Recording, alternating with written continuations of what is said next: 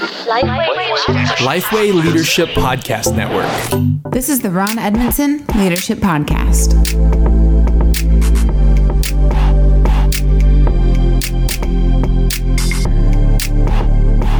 Thanks for listening to the Ron Edmondson Leadership Podcast hosted by Lifeway. Ron's mission is to help church leaders become better leaders. I'm your host, Chandler Vanoy, and Ron, in this episode, we're talking about how to survive in faith leadership during seasons of desperation. So, desperation is a strong word. Is that the word you mean to use here? Well, it may not be the right word, but certainly leadership is harder today than it ever has been in my leadership career. And, you know, all leaders are faced with divisive issues. Things are changing faster than ever before. Trust in leadership is at an all-time low. It feels to me like these are times of desperation. And so how do you lead? How do you remain healthy and courageous as a leader during times like these? Yeah. So what are some of those keys to be able to do that? Well, the one is listen to outside voices. I always have kind of those people I can reach out to, and we talked about a personal advisory board. You know, that would be one of them for me. But people who can, they don't carry the weight of responsibility that I do, and yet they can look at things from an objective perspective sometimes. So I need those voices in my life. In times of desperation, this is not a time to lead in isolation. And I know you're talking about here listening to outside voices, hey, maybe insights into the organization. Yeah. I think also it's just helpful to have people who are outside voices who care nothing about your organization. Right. You know, who can just say, Ron, we like you for who you are, and we're just glad to hang out. You know, it's just escape. Yeah, exactly. So. And that could be people on your team too. We've continued to talk about how during COVID we learned we need everybody on the team. So those could be the outside voices speaking, and they see things you don't see. So listen to people there too. What about number 2? Adapt in the current context.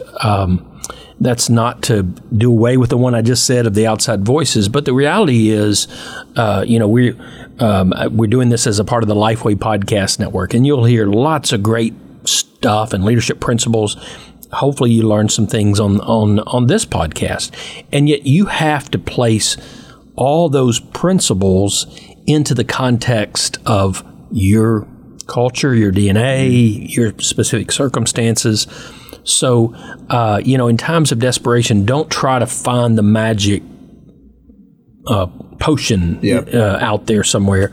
Realize your church, your organization is unique, and you can't assume that what works somewhere else is automatically going to work for you. That's helpful. I think so many times, and it's easy to hope for this. It's a good hope, but you go to a podcast, you read a book, you go to a conference, whatever it may be, and they may share a playbook or steps.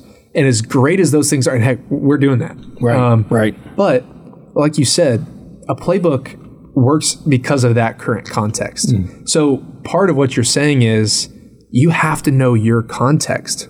Like you have to know what is happening in your organization and be aware, or maybe even in your community. So you can't just be so focused on the church down the road or in the other city. Like you really need to have the heartbeat of where you are. That's such a key. What about number 3? Don't assume the past will be the future. History may repeat itself, but it might not. And, in times of desperation, we want everything to be back to normal, and we're going to get disappointed perhaps when everything doesn't return to normal. There's no guarantee things will ever be exactly the way they were before, and you got to be okay with that. Hearing you say that, but there are times to at least learn from the past. So how do you look to the past and learn from it while also knowing that's probably not going to repeat itself? Well, I think that's where the principles come back in. Learn the principles of the past, but then put them in current context and say, okay, that probably won't work the same way, but there were some principles we learned then that can help us today. That's good. What about number 4? Remain realistic while you keep dreaming. I've said before, in times of desperation, you need both part realism and part fantasy. And I don't mean mystical or anything like that. It's just too many leaders run to one extreme or while they ignore the other. And you need to be grounded in reality. You know, the budget is what the budget is. Facts and data are your friend. They keep you grounded. But sometimes breakthroughs come from nowhere. And don't be ashamed of that. Don't be afraid to ask God for the miracle, you know. And keep your mind open to the idea that the miracle could be just around the corner. And you need that. I always say to married couples, one of the leading causes of marital problems, I believe, is boredom. Couples just get bored together. And so as a couple, keep dreaming, keep thinking, where would we go if we could travel anywhere? You know, that stretches your mind towards something down the road that there's hope. And it keeps you from getting burdened, because the facts and data may not, you need to be grounded with them, but they may not be too encouraging in times of desperation. So keep your mind open to the fact that something better could be right around the corner. God can do anything. Yeah. And even the realistic, you know, if you talk to a lot of churches who have seen exponential growth, they weren't sitting there planning it. They weren't like, well, we looked at the numbers and this is what's going to happen. Yeah. They were remaining realistic. They were putting, you know, the work in, and then all of a sudden the Spirit came in and blessed it. So Absolutely. It can happen. Yeah. But do be realistic as well. Right. What about number 5? Have a long-term vision and short-term plans. And that simply means you need long-term goalposts of where you're going, but especially during times of desperation, you need to hold your plans loosely, because they may change at any given time, and you got to be okay with that. I really think that's part of the world we're living in these days. And I've been coaching leaders for a number of months now to long-term vision, but short-term plans. You know, the 5-10-year plan, probably that's going to be hard to see every piece of that come together, because so many things will change in the next 5 to 10 years. You're not going to be able to hold them. But you got to have something out there that the vision, the mission, the principles that guide you, and then hold your plans loosely. So hearing you say that, how often should you be coming back to your long-term vision and tweaking it because short-term plans are changing? Oh, that's a real good question. I don't think I think the long-term vision needs to be grounded enough that it'll last a long, long time. Yep. For example, in the church, we know what that is, right? To go make disciples. That's not changing, hasn't changed for a couple of thousand years. So you need it precise enough and I don't know if lofty is the right word, but it's a big enough vision that it's going to carry us for a long, long time, and then the plans will adjust in between there. That's good. What about number 6? Don't believe a false narrative.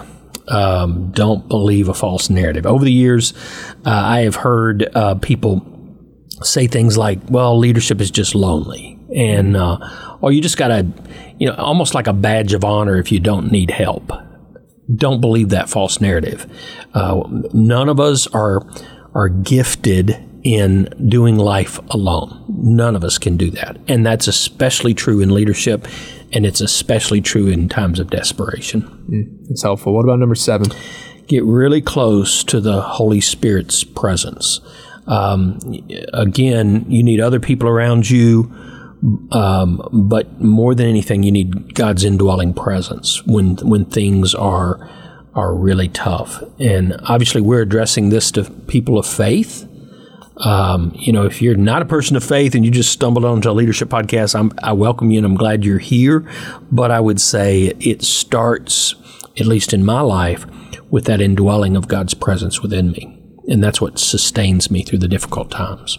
I think it's so easy to neglect this one because we're trying to stir it all up on our own. Oh, yeah. We've got to fix it. Yeah. And it's like, oh, my goodness, I need to do more. And there is good things for us to plan harder, to work harder. But, man, the Lord might be bringing this into your life so that you do rely on the Spirit even more. Well, it's during those times where I said just recently in a message, it's something you've heard many times. I didn't make it up, but it's when He's all you have that you realize He's all you need. Yep. You know? And that's easy to preach on when you're not in that season. That's right. And we were kind of talking about this earlier where it's like, if you're in a season, you're like, Lord, I know you're refining me right now, but I'm done with it. I'm ready to not be refined. But there is truth in that, and it's not a cliche. It's truth. Well, thanks for listening. We hope that you are enjoying these episodes. And if you are, please help get the word out about them by liking, sharing, reviewing, subscribing, so that other leaders like yourself can find the podcast. And we'll see you next time. Thanks for listening to the Ron Edmondson Leadership Podcast. For more information about Ron, check out ronedmondson.com. For more leadership resources from Lifeway, check out leadership.lifeway.com.